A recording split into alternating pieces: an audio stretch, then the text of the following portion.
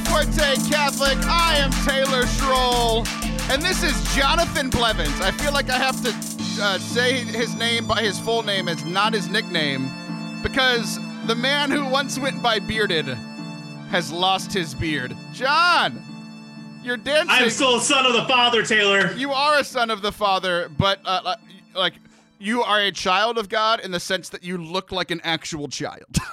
Thank you. It's gone. I'm sad. It's coming back fast, though. You see that? It is. You're doing the full Andrew Luck neck beard right now. Better believe it, baby. You can't see it because the front covers it normally, but it's always there. Yeah, I think that's the thing I noticed. Like even going back and looking at pictures and seeing pictures of when you had the beard, I realized that it's mostly neck beard. Yeah. Oh yeah. Just like a chia pet.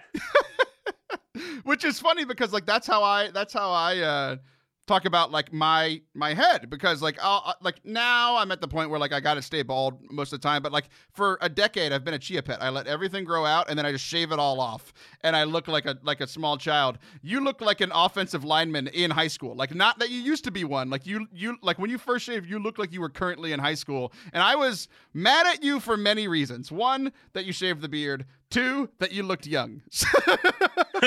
Because we learned recently that I'm older than you by a lot. You are older than I thought we were like the same age. I actually never really thought about who was older. I thought we were like the same graduating class though, for some reason.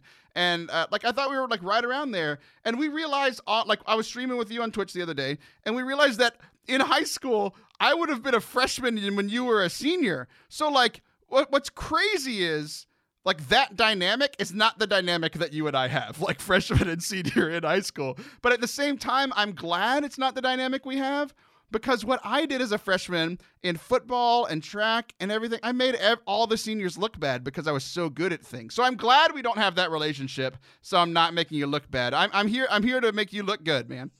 I appreciate that. And you're proving that by showing me that even someone 4 years younger than me can have a little bit of gray, even though I haven't had any yet. But it's okay. I'm balding, so it's a horse apiece. You are balding. And I started noticing that too. But yeah, dude, for a long time in my life, like I knew I was going to go bald. I've shared this before on the show, but it might have been 3 years ago when no one listened. So we'll share it again at my grandfather's funeral. Obviously not a happy thing, not great, but like, where can we find the joy, right? And it was one of those things that like the whole family was sad, but the comedic relief at the funeral was that his 8 grandsons, myself included, I'm the youngest of the grandsons, we were the pallbearers, right? And it went from oldest to youngest, and it looked like the pictures of like the monkey becoming the human. You know what I'm talking about? Yeah. It looked like that, but for male pattern baldness. The oldest guy was completely bald. The next guy had a little bit of hair. The next guy, and at the time I was like 18. I had all my spikes going and everything, full head of hair.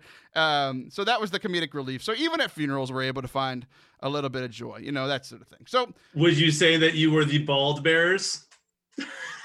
Really? You're going to make jokes about my grandfather's funeral? Sorry, we don't joke about anything serious. I forgot. Not at all. That's actually that's a great segue, John. We're going to get into that here with, I want to share a couple of things. So this week we are celebrating 2 of my favorite holidays. May the 4th, obviously one of my favorite, Catholic holidays. May the 4th. With you. And with your spirit. The celebration of Star Wars and all the great spiritual writings of St. George Lucas. And then also the second one, Cinco de Mayo, because we all know that's a very important holiday here in Texas. And it's not the holiday anyone thinks it is. It's a very strange holiday. It's just a battle, nothing about independence. It's not our July 4th. It's a very strange holiday. But I got to drink a lot of margaritas, and I had Mexican food 3 times yesterday. Ooh, nice. All right, but first we got to talk about May the 4th, and we'll get into that little thing that you segued into about joking about holy things. So, on May the 4th, I'm a huge Star Wars fan, and I know that you have seen the movies and stuff, but I am like a huge nerd when it comes to this stuff. My wife is totally into it now. I have her reading the books. Like she's completely into it, dude. She loves it. There's books? Yes, I'm allowed to read, John. What's next? Pokemon books? There are Pokemon books. My son reads them all the time. But we spent the day, we watched a lot of Star Wars. They surprised us. The Clone Wars finale, this thing that we, like actual Star Wars fans, have been waiting for a decade. The finale came out 4 days early. Like, we just watched a ton of Star Wars, and Star Wars has meant a lot to me. And, like, it's one of those things that, like, you and I, like, one of the first things whenever you were co-host, like a year and a half ago, we talked about how I never cried. And then over the last year and a half, I guess I've started to have a heart, like my heart grew half a size that day or something like that. Yep. And there's a lot of moments in Star Wars that I tear up.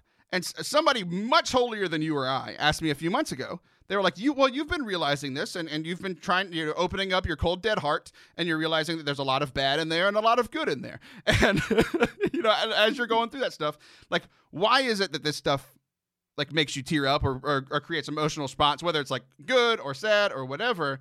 And I put that together in the style of a litany of the saints, but it was all Star Wars characters. So you, as a sane human being, as a Catholic person, you see a litany of the saints style thing on Twitter. Like, what are your natural assumptions about that? Not me, not anything. You see a patron saints asking Star Wars characters to pray for us. What are your first, like, what do you think about those kinds of tweets? So if I saw, I'm scrolling through Twitter and I see a tweet and it's just a litany, but it's done to Star Wars. Yeah. That's all I see it. Yep. I would immediately read it to see if it's supposed to be like making fun of the church, or if it's somebody who is Catholic who's making a joke. Pretty quickly probably find out that it's someone who's Catholic making a joke. Decide whether or not I think it's funny, and then laugh hysterically. Right. So here's the thing. I posted this thing, and I'm just going to, like, usually I save, like, as a storyteller, you save the end for the end, right? But yeah. we're in the age of The Last Dance, the documentary we've been talking about over the last couple of weeks, and they're going back and forth in time. So here's what we're doing. I'm going to start this off by saying I got a very little bit of pushback against this. Most people saw it, and they're sane human beings, and they reacted like you did. And they're like, oh, Taylor is a Catholic person who works for the church, who is generally in line with the church. We know he's kind of insane, but he's trying, right? Yeah, he's trying. And most people read this and they thought it was hilarious. I personally think that, I'm not comparing myself to anybody else's work, I personally think this is my greatest achievement. Oh, wow. You have children. Well, yes. Point noted. I'm going to keep with what I said. So, so I did this thing, and I set this up with two ways, John. One, people got mad at me, and two, Star Wars has meant a lot to me, and it's made me realize that there are things in Star Wars that have been important to me. Here's what I came up with. Like, I'm like, how can I share this in a way that shares, like, what these characters have actually meant to me? And I was like, as I started writing, I was like, this would be hilarious in like a Litany of the Saints format. It's quite obviously a joke. Some people didn't get that. But here's the thing, and I know that you've watched the movie. So Saint Luke, right? I thought it'd be funny to start with a real saint name. just kind of throw people off. Luke Skywalker. Do what? Luke Skywalker. Correct. Yes. What is Luke the gospel writer's last name? What? I just want to prove that you know Star Wars better than you know the Gospels. I don't know. I don't know his last name. I don't think anyone does. Yeah, we don't. I just wanted to make you look bad. Okay, so Saint Luke, patron saint of second chances, because he's the hero in the original trilogy, and then he leaves and he goes off. And how does he end his whole thing? He sacrifices himself and saves the rebellion. Like, he gets a second chance after he made some big mistakes in his life. I love that, because I too have made some mistakes in my life. We'll talk about that in the final segment. Okay. Saint Kylo. Shout out to Caitlin T with Tolkien. She loves Kylo. Patrons of the redemption of sinners. He was the bad guy for 2 movies. Yeah. And then he turns. Like, redemption is happening. Like, I love redemption stories because I need one. I love that you're seeing yourself on all these amazing characters, because you are amazing. Keep going. Well, I mean, I'm connected with these people. That's what stories are supposed to do. They're supposed to connect with people. And just like the saints are things that, like, I should be striving for, right? These characters and the great qualities and them being a hero are things that I should be striving for. I'm not saying that I'm just like them. St. George, though, I thought this was funny. George Lucas, patron of stories, pray for us. Just because he wrote some of the best stories of all time. St. Luke might have written some better ones. But, after the scriptures, It's pretty good stories we got going. He's on up here. there. Yeah. Let's see who else we got. Saint Leia, patroness of standing firm in your convictions. She stood firm in her convictions even through hard times. Like literally, like give up the rebellion or we're going to blow up your planet. And then she's convicted, but she also wants to save. Like ultimately, she wants to save lives, and she does what she can to save the planet. Ultimately, the bad guys blow up the planet, but she did the right thing. And she's just a woman of conviction. And I, John, strive to be a woman of conviction.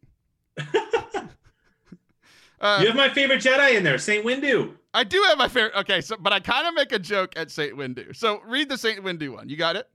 Yeah, Saint Windu, patron of the military and peace officers. Okay, so that one was kind of a joke. I want to see if you know. Like, I'm a huge Star Wars guy, but why would that one kind of be a joke?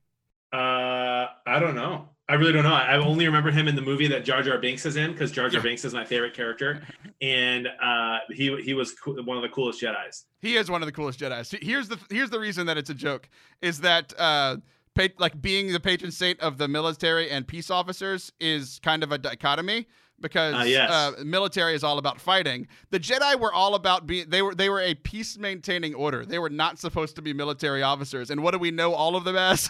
Military officers. Yeah. So okay, I see what you're doing there. The failure of the Jedi Order was forgetting who they were. So parallels for the church. Like what is our mission? Our mission is to go make disciples of all nations, baptizing them in the name of the Father, and teach them to observe all the commandments. Like to go out and evangelize. So like the only way that we will fail, like the Jedi Order did, is if we become insular and start changing our mission. Right. Some things we can learn there. Who else do you know? Saint Anakin, patron saint of deathbed conversions. Love it. I love it. He was the pod racer. He was a pod racer. But why the deathbed conversions? Come on, you know this. Because he had a change of heart on his deathbed. He did. You're correct. Yes. I was like, wait, you just said pod racing. That's not the thing that Anakin Skywalker is most known for. But the video game is awesome. The video game is awesome. That is true. One of the things that cracked me up, Saint R2, and I spelled it out like a human person, ARTOO, just to make it make sense. Patron of loyalty. Those droids were some of the most loyal people or beings of all time. Yeah, love the droids. Saint Kenobi. This one was crazy because we were saying like, oh, these are things that I strive for. Patience is not a thing that I'm built of. Saint Kenobi, he literally saw everything fall apart. Obi-Wan Kenobi saw the Jedi Order fall apart. He's one of the only survivors. And what does he do in response? What I would do in response is go out fighting in a blaze of glory. I would go and I would take as many of the bad guys out with me and die. What did Kenobi do? He had patience, and he went and waited on a desert planet by himself for many, many years to protect Luke and protect the future of the Jedi. What great patience, right? A desert father. I love it. A desert father. I should have consulted you about writing some of these. It would have been my only addition to the thing. Oh man, you're good at this. Saint Yoda, patron of the interior life, because he was always like, oh, let's ponder this. Like not a man of action, a man of inaction. It's kind of a joke and a jab at Yoda as well. Okay, so that's kind of the gist of it. I've got it all on my social media at Taylor Stroll. But so I got that out. Like, obviously we're having some fun, and the whole point was these characters have meant something to me. They're things that I want to strive for. Just like the Saints are people that I absolutely adore. Sadly, I know more about Star Wars characters than I do about the Saints, but they're all people that we're striving to like take the good in them and striving to live like that. And It was an obvious joke. Like, no one that knows me thinks that I'm praying to Saint Kenobi. Like, that's not a thing that I'm doing. It's obviously a joke. True. But, so, it's this weird thing that, like, a lot of comedians talk about, like about this. It's like, in our society, like, there's so little things that we can joke about anymore. Like, everyone just gets offended by stuff. And it's like, come on, guys. Like, we can't joke about things. And, like, I get that, like, sainthood and litanies are holy things. And, like, some people would argue, and those are people that probably don't listen to the show, that, like, oh, it's sacrilege or whatever to talk about holy things and joke. It's like, dude, like, I joke about the things that I care about. Like, if I'm making fun of people and joke, like, I joke around and poke fun at you all the time. I wouldn't do it about, like, some random guy that shaved off his beard. I wouldn't make fun of him and be like, whatever, I don't care enough to talk about it. I'm going to poke fun at you because I care about it, right? Does that, like, so jokes about religion and Catholicism, and, like, it's kind of the thing we do. Like, that's kind of my thing. So it's this weird thing when people are like, oh, like, if it's not for you, fine. That's okay. Like, I don't need everybody to be a fan of me. But, like, really? You're going to come at me for for doing a fake litany? Come on. Taylor, only Jim Gaffigan is allowed to poke fun at the Catholic faith, okay? So here's the thing. Here's what's funny about that. Is, like, as bad of a Catholic as I am, I'm better than Jim Gaffigan. Like, you know, like, but nobody's better than his wife. That's true. Yeah, he's not. I mean, like, he barely practices Catholicism. I'm trying, you know, and like he jokes about it. Everyone's like, oh, it's like, whatever. Anyway, so that's the thing. It just kind of rubbed me the wrong way. I'm like, I'm having fun. Like, guys, we can have a little bit of fun with our faith. That's kind of the whole Forte Catholic thing. Okay, last thing that I kind of want to yell about. Are you ready for this? I'm ready. May the 4th was the Star Wars celebration. Cinco de Mayo. I'm sorry. Please correct yourself. Cinco de Mayo, correct. I went to pray with some of my friends, and one of the prayers that we did, we prayed the Rosary because, like, Cinco de Mayo, Mexican holiday, Our Lady Guadalupe, Mexican saint, like, just like she appeared in Mexico, big deal for the Mexican people. And then we get to, I just want you to stop me whenever this gets ridiculous. This is the end of the prayer. We prayed the Rosary, and then we're praying this. Remember, O most gracious Virgin Mary of Guadalupe, that in thy celestial apparitions on the mountain Tepeyac, thou didst promise to show thy compassion and pity. That's weird. It's so strange. Why is it strange, John?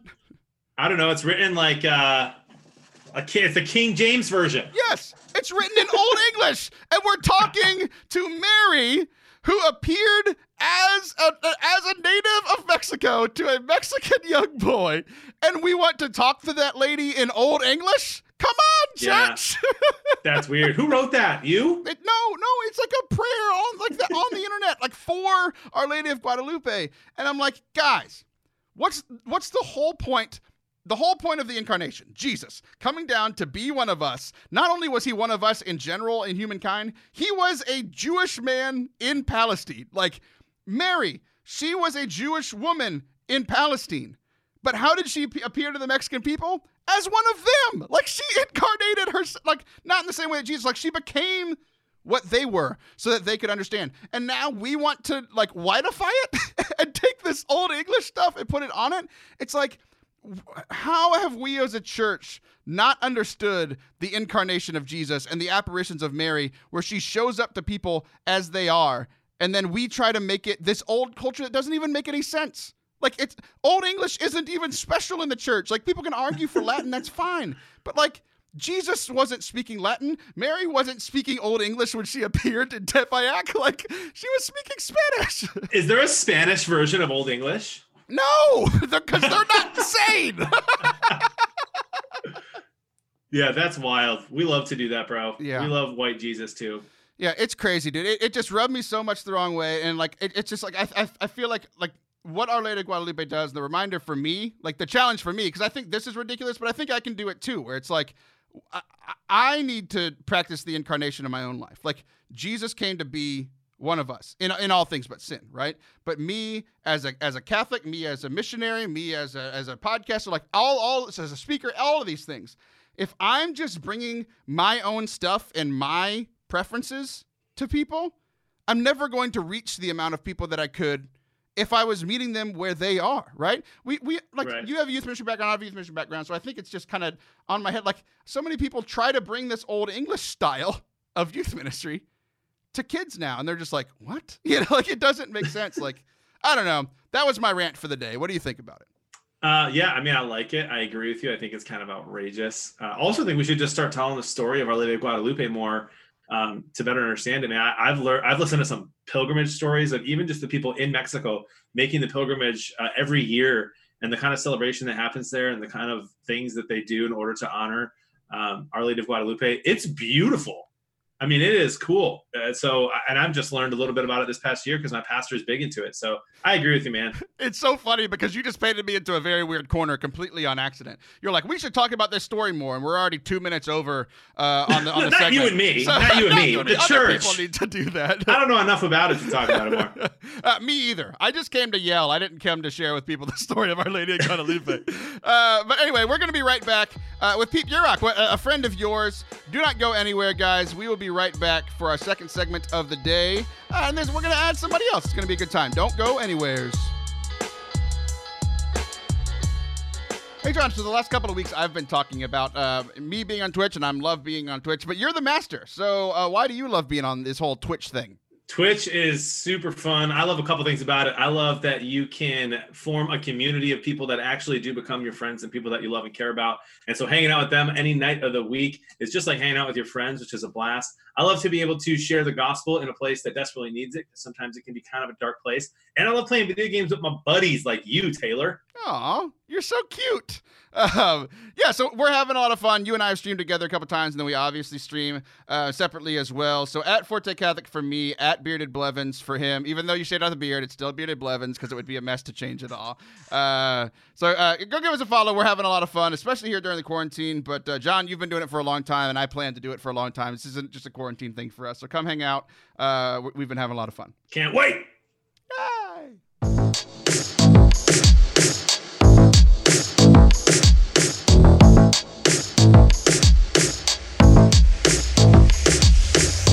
Welcome back to Forte Catholic. I'm still Taylor Schroll. He is still Beardless Blevins. But we brought one of John's friends on, a guy I only know by listening to him on another podcast. Yes, there are other podcasts I listen to. I don't just listen to mine. That's a lie. I've never listened to mine more than 10 minutes because who would do that? So, John, I want you've never been able to introduce anybody to us, but you know this guy better than I do. So why don't you go ahead and introduce our guest today? Pete is my long lost brother, best friend if we lived anywhere near each other, that I got to meet at some conference at Franciscan over this past summer, I believe. And afterwards we hung out, got to know each other a little bit, and then went to the worst restaurant in the world unless it's 11:45 p.m., which is Applebee's. Half off apps, baby. Yeah, right, Pete? Glorious. I got it right, well, right? Absolutely. And we were in Steubenville, so there's limited options all the time, but definitely at that time. So it tasted good to me. Yeah, I was wildly impressed with the university and not so impressed with the area around it as far as options for eating that late. Yeah. No, the Holy Hill is a special place, but the surrounding valley, we love it, but could use a little work. So here's the thing. I hated that y'all told me right before we started the show where y'all met, but you only told me that it was an Applebee's. You didn't tell me which Applebee's, and I have some information to share with you people. Are you ready for this? What have you done at that Applebee's, Taylor? I worked at that Applebee's for a year. What? That specific Applebee's. I went to Franciscan for grad school for a year until I dropped out because we had a kid, and that's where I was working there in my year of grad school. I was working there my first year of marriage. I was working there my first time having a kid. Like I worked at the place. Like, what year was this? I might have been your server. This was this past summer, so there's no way you were our server. But let me ask you, Taylor, what is your favorite? You work there. What's the best half off app? Fried green beans were really good. The boneless honey barbecue wings, very good. Mod sticks you can always go to. But that's not what we came to talk about today. It just blew my mind that that's where you guys met and I worked there, which is absolutely wild. So Pete, that's how you guys met. Pete, I was just listening to a podcast from 2017 because that's at the point I am in the quarantine. You were on Tony Vacenda's show, and I was listening and I was like, man, this guy's phenomenal. And he's doing some great things, particularly with the young adult community. So why don't you just introduce what you're doing, what your ministry is, and what you're doing for young adult ministry? Yeah, sure. Thanks. Yeah, so I live in Ann Arbor, Michigan with my wife, and we have 4 kids. And a few years ago, after I had graduated from Franciscan, so this was in 2000, I graduated in 2010. In 2011, feeling very called, like most Franciscan grads, to do something in the church often. And there was a ministry in town called Renewal Ministries, which has been around now for 40 years. Dr. Ralph Martin, Peter Herbeck, and Sister Ann Shields are the leaders of it. And I'd grown up with them, and I just felt called to, they were the first people to go to when it came to ministry. And as we started talking, this growing desire to reach my generation, our generation, emerged in me. The best way I can describe it is like a holy discontent. I just had this restlessness in me that we needed to do something to help evangelize and disciple people in their 20s and 30s. And when I looked at the state of the church, there's a lot of high school ministries, a lot of campus ministries, and then a lot of fits and starts when it comes to parish-based young adult ministry, and especially anything that would go beyond just gathering young adults together in an ugly church basement to, talk about theology, to actually have some sort of deep transformation and community. felt lacking. And so for the last several years, we've been just making as many mistakes as possible, figuring out a lot of what doesn't work, and continuing on with the whole goal with ID. That's the name of the organization. ID is to help young adults become intentional disciples of Jesus Christ, meet him, fall in love with him, begin to share him with others, grow in holiness, go make disciples, do it as a family. John, have you ever been a participant in one of these terrible young adult, like not the ID ones, but the negative ones that he was talking about? You ever been around those? Yeah, I definitely have. It inspires me to do better young adult ministry at my own parish. And the last one I was at, it can be rough. It can be rough. So I too, when I was a youth minister at a parish before where I work now, I too was inspired by going to young adult things and things not going well. And I was like, you know what I'm going to do? I'm going to start a great young adult ministry. And I started it. And it wasn't that great, which is why we bought Pete on today, because I mean, listeners of the show tend to know that I think that I'm great at everything that I do. But this was the one area that I found myself lacking was young adult ministry. So what are some of the things that you have found that, I mean, because obviously this is a response to what wasn't going so well, and y'all are doing something. So I want to walk through some of those things one by one. So what was something that you saw lacking, and how are you responding to that and trying to change some things so that young adults can have a place where they could grow in their faith and have a little fun, other than here on the internet, because Forte Catholic is obviously the best. But Pete, you could be like 1.5, and John's definitely in 5th place. Solid, especially since he shaved. So where to begin? I'd say one of the first things is I've spoken to many people across the country who have a real hunger to build young adult ministry. Often it's a youth minister who has a slash in their title, which means 99% youth and 1% young adult ministry. Another thing to consider is every parish I've ever talked to has young adults in their top 5 or top 7 pastoral priorities. And then when you look at their budget, space, personnel, it doesn't reflect that at all. So one thing we have to recognize is that the level of investment we put into something is going to be directly correlated to what we get out of it. And so young adult ministry as an afterthought means it's going to be probably a relatively small group of eclectic people who have big hearts, who don't really quite know what they want to do together moving forward. So that's one thing. The other thing is, whenever anyone thinks about starting something for young adults, the first instinct is always, well, let's gather young adults in the room and see what they want, which I think is birthed out of a good desire for subsidiarity or whatever, and kind of buy-in. But the fact is, we know what they need. It's not a secret what young adults need. We need Jesus. We need an encounter with him. We need to be filled with the power of the Holy Spirit. We need people to do it with. We need a people to journey with, or an extended family to run this race together. There's a reason why different gyms and different movements really appeal to our generations, because we want to be a part of something that's bigger than us. But all those things, like a CrossFit, don't say to their new participants, like, hey, what do you want? What do you need? They're always like, hey, do you want to get fit? Actually, they don't even say that. They're like, hey, do you want to be a part of us? Do you want to be a part of what we do? If you do, this is what it means to be a part of what we do. This is our vision. This is our mission. This is how you plug in. And in the context of that, we're going to teach you how to be a member of this tribe. And we love that. But in the church, it's almost always the inverse of that. It's like, let's gather people together to then discern our vision and mission, and then hopefully people will buy in. And so what that often looks like is the lowest of low-hanging fruit of the really well-intentioned people, but they don't necessarily have the gifting, or they haven't been called, they haven't been anointed to build something in their community. And so we found it's much better to discern what is God asking, what does God want to do in this community, and then see who is excited about that vision and mission, starting with the why, right? And then getting to what and how, as opposed to the other way around. I mean, so I can go on and on. I could give you 3 hours of things like there, but I'll pause if there's any thought on that. You said CrossFit, and I was with you till you said CrossFit, because I too joined CrossFit to be part of the community, and then I'm fat and out of shape, and I tried to do it, and it was too hard. Sure.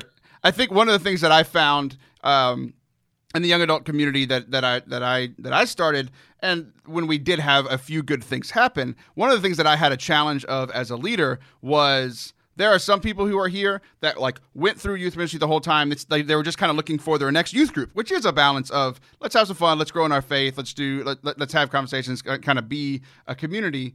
But then there were also a lot of other people that were like, just moved there. We had a lot of young adults that like just specifically where I was working. There's a lot of plant workers that were single by themselves, moved to this new place, and they came in and they were like, I mean, I go to mass every Sunday, but they had never had any other kind of formation or ministry or these kind of things. And like, to me, it's like, that's like me going to CrossFit. Like, sure. I was completely lost. So like a lot of times these young adult groups, at least in my experience, are smaller. And so the range of people there is much more evident. So how do you not have my experience at CrossFit and going and being like, I don't belong in this community that I want to be a part of, Yeah. And that's a tricky thing too, right? So, because as a church, we're certainly called to love and welcome everyone and journey with those who want to be journeyed with. But the very nature of community means there are people who are in and those who are not. And that's tough, right? Like, it's not something we naturally feel good about, is to say those, because then it can drift into almost like a tribalism. Oh, we're in here, and it's almost impossible to penetrate, or a cliquey situation, which we've also, I'm sure, experienced in young adult communities, where you go and everyone there knows each other and they're completely content with that being the extent of any sort of relational dynamic. We're good. If you happen to show up, well, if you can plug in, great. But if not, we're not really that interested. So the thing that has driven us is a quote from John Paul II, where he said, it's one of my favorite quotes from him. He said, communion and mission mutually imply and interpenetrate each other. In other words, when you say communion, you're implying mission. And when you say mission, you're implying communion. And he says, communion gives rise to mission, and mission is accomplished in more communion. So in other words, like, out of our relationship, we are sent to what end? To bring people back into the relationship with us. And the number one reason I don't think we experience authentic Catholic young adult community is because we don't have a commonly defined, well-established mission. Mission is the lens by which the behavior of the community is dictated. So if you don't have a clear mission, you're not going to have community. And if you don't have community, you're not going to have a mission too. They go hand in hand. But very often we set out to build community, but never define the mission of that community. And therefore, you're just going to end up drifting and going through what we like to call the 3-year young adult death cycle, which is first year's really exciting, second year plateaus, 30 years of steady decline when something good happens with one of the leaders, like a new job or a baby, or they get married, and all of a sudden the whole community lives in fear, because what if the associate gets reassigned, or what if one of our best leaders gets a new job somewhere that pays them more money? We don't want those things, because then it detracts from the movement of where we're going. But if the mission is the thing that's gluing everyone together, then you can handle the weather, weather the storms of ups and downs and trials and tribulations, because mission continues to define the behavior. Yeah. So what is the mission of these ID groups, or however you would word it, like the young adult groups that you guys are inspiring and helping? What is that mission? Because I think that's been the biggest question for me, because I almost exactly what you described. It wasn't 3 years. We did that cycle in about 1.5 years, because me, the leader, got a job and left, and then the thing fell apart. Woohoo! Yeah. Taylor's a failure. We'll talk about that in the next segment. But so what is the mission that you guys are gathering around, and the mission that, like, if people are looking for young adult ministry where they live, what should that mission be? Yeah. So at least from an ID perspective, our big why is to help young adults become intentional disciples, right? So what that means is helping them meet Jesus in conversion, live in community with other disciples, and then be sent in a particular way. But what that kind of boils down to for our contribution to that cause is raising up and equipping what we call spirit-filled leaders. Because what we found is that all programmatic solutions, all strategy, all efforts of the church, other than the sacraments, which is another can of worms, but all of those things are, in our opinion, dependent on spirit-filled leadership. So small groups can be awesome. They can be a big dud. Monthly meetings can be really, really great. Or they can be a big nothing burger unless they're led by people who have an idea of what the Spirit is doing and how they plug into a bigger purpose, and actually have some leadership skills. And so ultimately what we try to do in our chapters is to raise up a team of people who are living as Spirit-filled leaders, and then help them discern how they are called to build the kingdom in their community. So all of our chapters hypothetically have the same mission: reach young adults in their community. How they go about it there's some commonalities because of every program. There's some commonalities between content and some strategies. But at the end of the day, our ultimate goal is not to cookie cutter, do this, do this, do this, do this. It's more of like, the more we can raise up people who can hear the voice of the Lord and act on it. That's like our favorite definition of a disciple. What is God saying to you, and what are you doing about it? Those are the two questions every disciple should be living in. So the more people who are living in that reality and doing it as a family, an extended family together, the more I'm less concerned about how that plays out in particular missions. I want them to discern it. We say it all the time. I'm not called to build the kingdom in Chicago. I'm not called to build the kingdom in Texas or any of the places that we are. But I am called to help the people who are called to lay hold of that calling and operate in that. And we can give them, the analogy we like to use is we want to help you paint a target, and we want to give you some arrows to shoot. But ultimately, we're about investing in the archer, because a good archer can take even a bad arrow and still hit the target. But we could have the best arrows in the world, the best strategies, the best content, the best websites, all these things. But if it's not in the hands of a bad archer, we're still going to miss the target most of the time. And so our whole emphasis is focusing on the archer. I think that's what people would argue about Forte Catholic. Like, some pretty decent content, but in the hands of the archer, it's not doing so well. John, there was an Applebee's where I'm guessing Pete said Nothing Burger earlier, and I'm guessing that's what he ordered at Applebee's. Whether that was the name of it, it probably was a Nothing Burger. Yeah, I really think all the food is the same. It's like Taco Bell. It just is plated differently. Exactly. But still delicious. Delicious. Still delicious. Yeah. I ate so much Applebee's because I got it for half off. I bring it home all the time. But anyway, we're back to talking about Applebee's. Back in that Applebee's, John, you got to hang out with Pete, and then there were some things like whenever you and I were setting up our scheduling time for this, I told you who the guest was. You're like, dope! I love that guy. He's awesome. So what was it about Pete? What was it about y'all's conversation where you were like, I like this guy a lot? We just had a crazy day. We all kind of bonded over just like what we see happening in the church, and then what we know can happen in the church. With good leadership and with people who are intentional disciples. And so we just bonded that way and had a lot of fun. And then, we dreamt a lot and talked about the things that really a lot of what Pete's been doing. I'd be interested to know like how much you've seen, happen in your own life and in the ministry that you're in from the time we met till now, because it sounds like you're on fire with this, and it sounds like a great idea. But yeah, we just hit it off with all that stuff and dreaming about what we think that the church can be, particularly with like young adults and with parishes and with communities. Yeah. I remember walking away. I mean, I love conversations with people who don't kind of put limits on God, and don't put limits on new and innovative ways that he may work through the church. And so I was like completely captivated by Jonathan's witness of using Twitch to evangelize and to just like build a following and bring glory to God and bring revenue to his family, all of it. Like the whole entrepreneurial aspect of it just like totally got me revved up. And so, it was one of those conversations where you just kind of know like, hey, this is a kindred spirit. Like this is a guy, and there wasn't just the two of us, there were several of us, but these are people who we're all kind of on the same team, or we're all kind of in the same spirit or stream of the Spirit. And it's one of those conversations too, where by the end of the day, you're like, I don't know what this means for the future, but it feels kind of significant. Like this is a relationship that even though I probably will only see you twice a year at one of these weird conferences, it's going to be awesome every time. And there's like, I feel like I have another person I want to champion.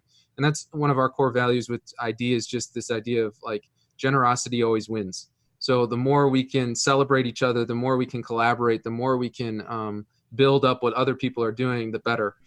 Because when every boat rises, no, that's not how the expression goes. Whatever. Like if we all get better, we all get better. I think when every boat rises is something about the Panama Canal. That's a different thing. Yeah. But I love that though. This is why I champion Taylor on Twitch. Yeah. You are a champion, and I love, Pete, that you were right and you were prophetic whenever you said that conversation in that Applebee's would come to fruition with a lot of fruit, because here it is. It's this interview. We've done it. The 3 Steubenville Applebee's people here talking about young adult ministry and saving the church and saving young adult ministry. Like we've done it. I mean, I guess Jesus can help, but us, really, just us. So now that we've committed heresy, save the ending of this, man. How can people get connected with ID and all the stuff that you guys are doing? Yeah, thanks for asking. Simplest way would just be to go to intentionaldisciples.com or id916.com. Don't judge us on the website because we are actively rebranding and it's not a very good website right now. So, but you can get the basic information. The other way would just be to email me. It's just Pete at id916, id916.com. We're actively looking for any parish or group of parishes that have a deep heart for reaching this generation, but just need a little help. Well, Pete, thanks for coming on, man, for sharing your ministry, for sharing your heart, but most importantly, for coming on and bringing another beard that is better than John's. I love that the man whose name is Bearded has the worst beard on the YouTube video right now. This is my penance. Thanks a lot, man. John and I will be right back for our final segment. Don't go anywhere. So, John, I launched the new Forte Catholic merch like a week before the quarantine happened. How do you think the sales have been going? I wonder how you're skyrocketing, I imagine, because it's beautiful. Yeah, well, percentage-wise, they've skyrocketed but when I sold one. But, whatever. We've only sold a few. But, hey, we're towards the end of this quarantine. I love supporting other people's merch. I'm literally wearing your hat right now. You are. I can't wait to wear your hat, brother. It's so comfy. I love it. So if you guys, as you're getting out of quarantine and you want some new clothes, some new hats, head on over to fortecatholic.com/store. Support the show. Support your head. Support your body. I almost said chest. That was weird. There are no brassieres on the site. Support your chest. fortecatholic.com/store. Boom.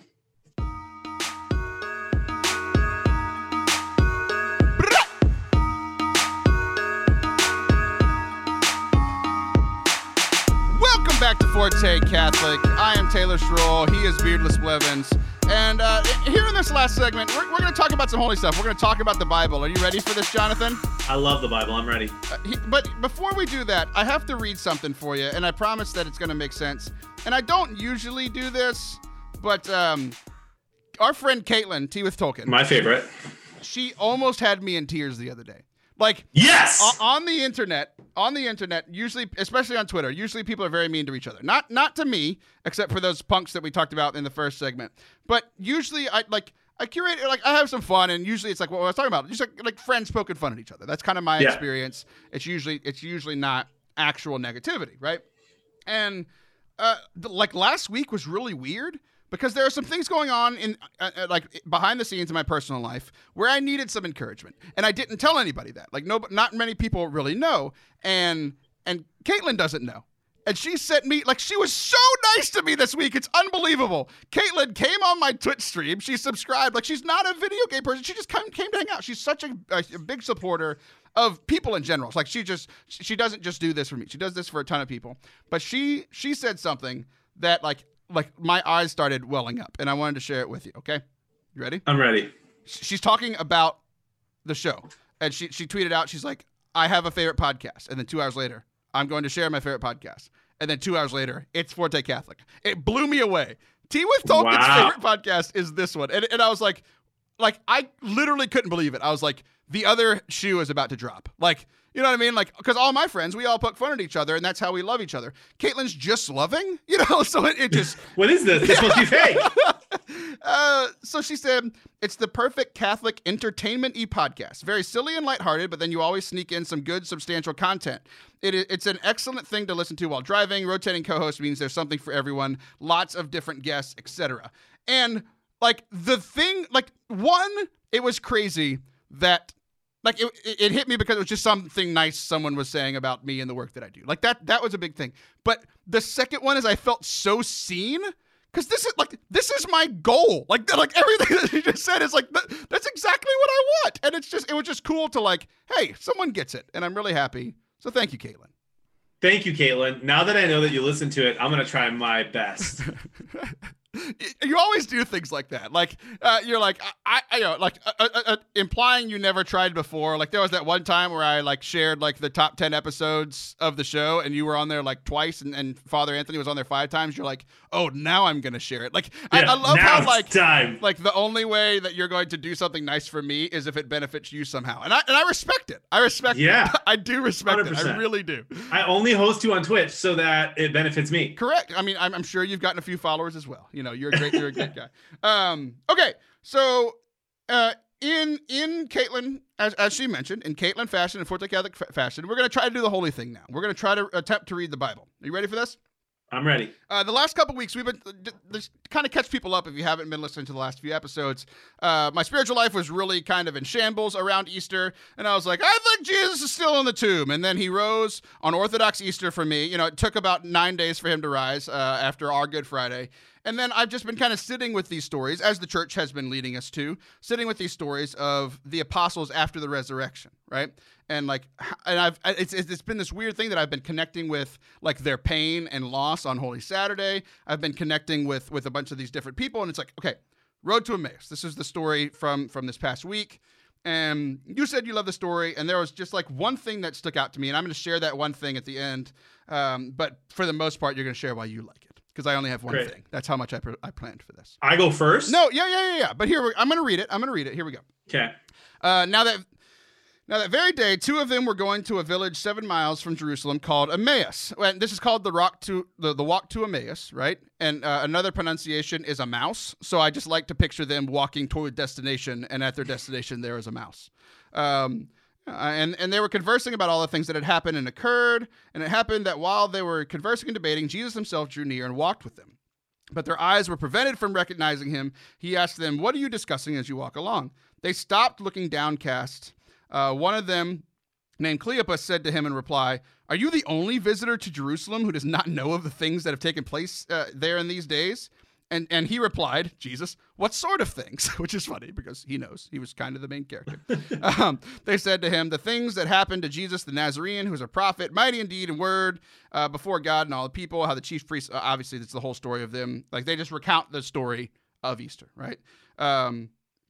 He said to them, "Oh, how foolish you are." They just share the gospel with someone that they think is just some random guy, and that person calls them foolish, right?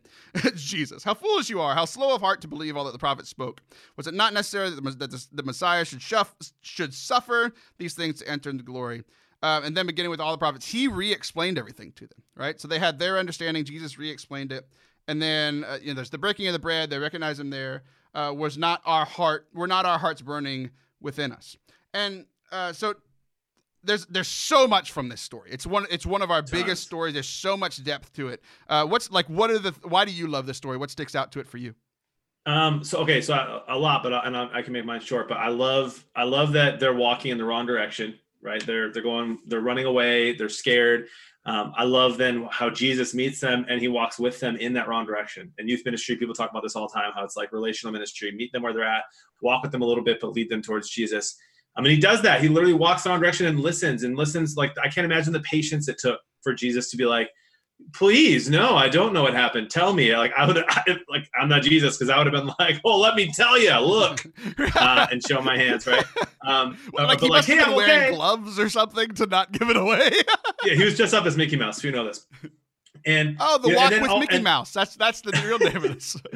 And then he shows love and he shows patience and he walks with them, and then he and then he calls them foolish, and so he gives them some tough love, which I also am a fan of. And he opens the scriptures and gives them like the world's best Bible study before like the greatest, mass ever, with like just alone and Jesus in the house. And so that whole thing, but I love the idea that sometimes throughout life, many times, right? I'm never done. That like Jesus continues to meet me when I'm walking the wrong way and put me back on the path. And so it's just one of those stories that relates to me year after year, month after month.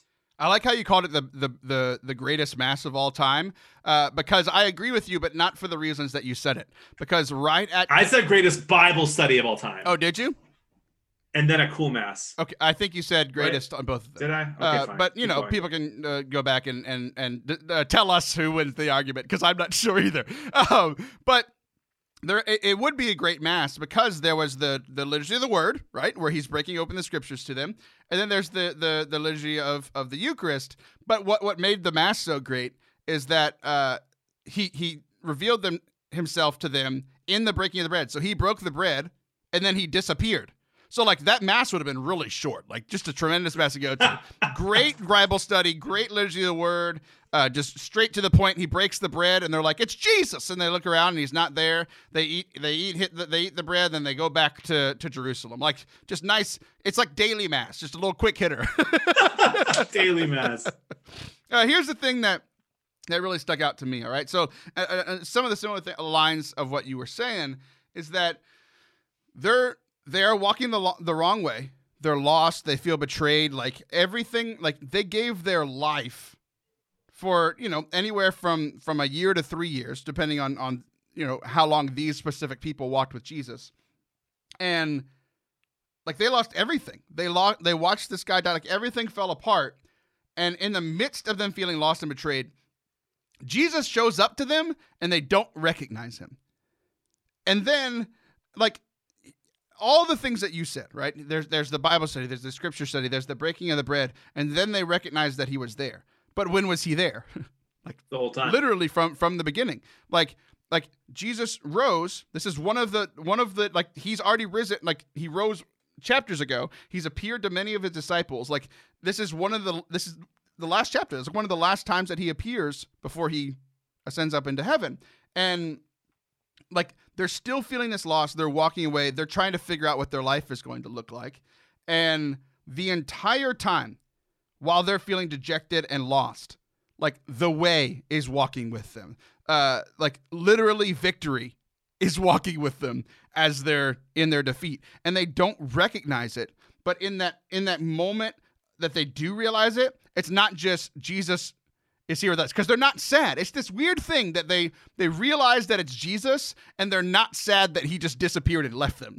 They're excited, right? Yeah. They're excited because they realize that he was there. One, he was risen and his truth was true. Like, all the things, all the doubts that they would have had, and that he was with them that entire time. And that's a lot about how I feel during this quarantine now, right? Where it's like lost, betrayed, like there's a lot of things been going on just spiritually in my personal life. Like there's just been a lot of crud happening. And I'm walking away, and I could feel a lot like these guys in the Emmaus story. And like, God, where are you in all of this? Like, what the heck, man? Like, did you just leave me? Like are all the things that you said still true? And reading this story, I'm like, even when I feel dejected and lost, like literally victory is walking with me. Like it hit me like a ton of bricks, and I was just like, ouch, my heart. Did you cry? I didn't cry. Because that's beautiful. I only cry when watching Star Wars, because that story means a lot to me. But no, that's beautiful, bro. That's beautiful stuff. You're beautiful. That's inspiring. Yeah, so like just the fact that in the midst of all this, and I know like I see it on social media, a lot of people are doing a lot better now. Like I am doing better now. Not great, but a lot better than I was a month ago. And I know a lot of people are still struggling and hurting. Just know that like even in the midst of the wandering, like Jesus is still with you. He hasn't left. We just don't recognize him for whatever reason. And I'm not putting fault on anybody. I'm not putting fault on myself for like the feelings that I was feeling. They're feelings. Like I was going to feel them. Like when things are bad, you're going to feel negative feelings, right? But Jesus is there in the midst of them. And like another point was like, look, like a lot of us don't have mass, or we haven't had mass for a long time. I know some dioceses are opening up again this weekend. Others aren't. And like, it's indefinite. Like everybody's going to be in a different boat here soon. We've been in the same boat together for about 4 to 6 weeks. It's about to change for everybody at different times. But here's what was crazy is that like they get to the liturgy of the Eucharist part, right? Where he breaks the bread. And what's interesting is that they said, like, one of the famous line from this is like, "Were not our hearts burning within us?" Whenever he was speaking, and whenever he was speaking, he was doing the liturgy of the word. He was doing the breaking open the scriptures and studying of the Bible and studying of these things. And it's like a lot of us still don't have mass. We don't have the Eucharist part, right? But like where their hearts were burning, if they were longing for Jesus, like the thing that we can all still do is read our Bibles, listen to holy content, like watch stuff on YouTube, listen to podcasts, like just kind of let Jesus speak to us through his word. And I think that's one of the things, like, okay, we can focus on the things we don't have, like the Eucharist.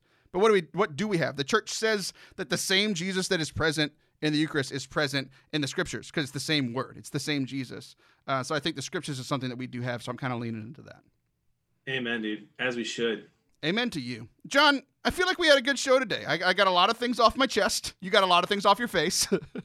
I did. It's always fun, man. It's always fun. I love that what we talk about is just a giant random beautiful assortment of topics. Yeah, because all of this show is my stream of consciousness. I just take notes throughout the week. I'm like, man, we're going to talk about this now.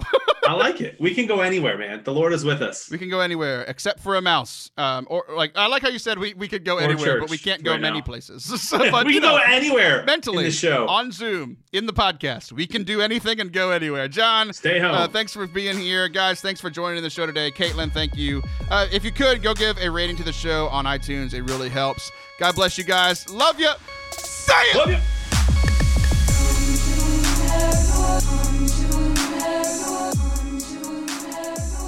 All right, John, we've got a new sponsor on the show, and like for the first time, like usually I do all of the work for the show and you people just show up, but you went out and got us a new sponsor. Who's our newest sponsor today? I'm so excited. Costco, also their Kirkland brand original kombucha with how many? 2 billion probiotic cultures, whatever that means. Drink it today.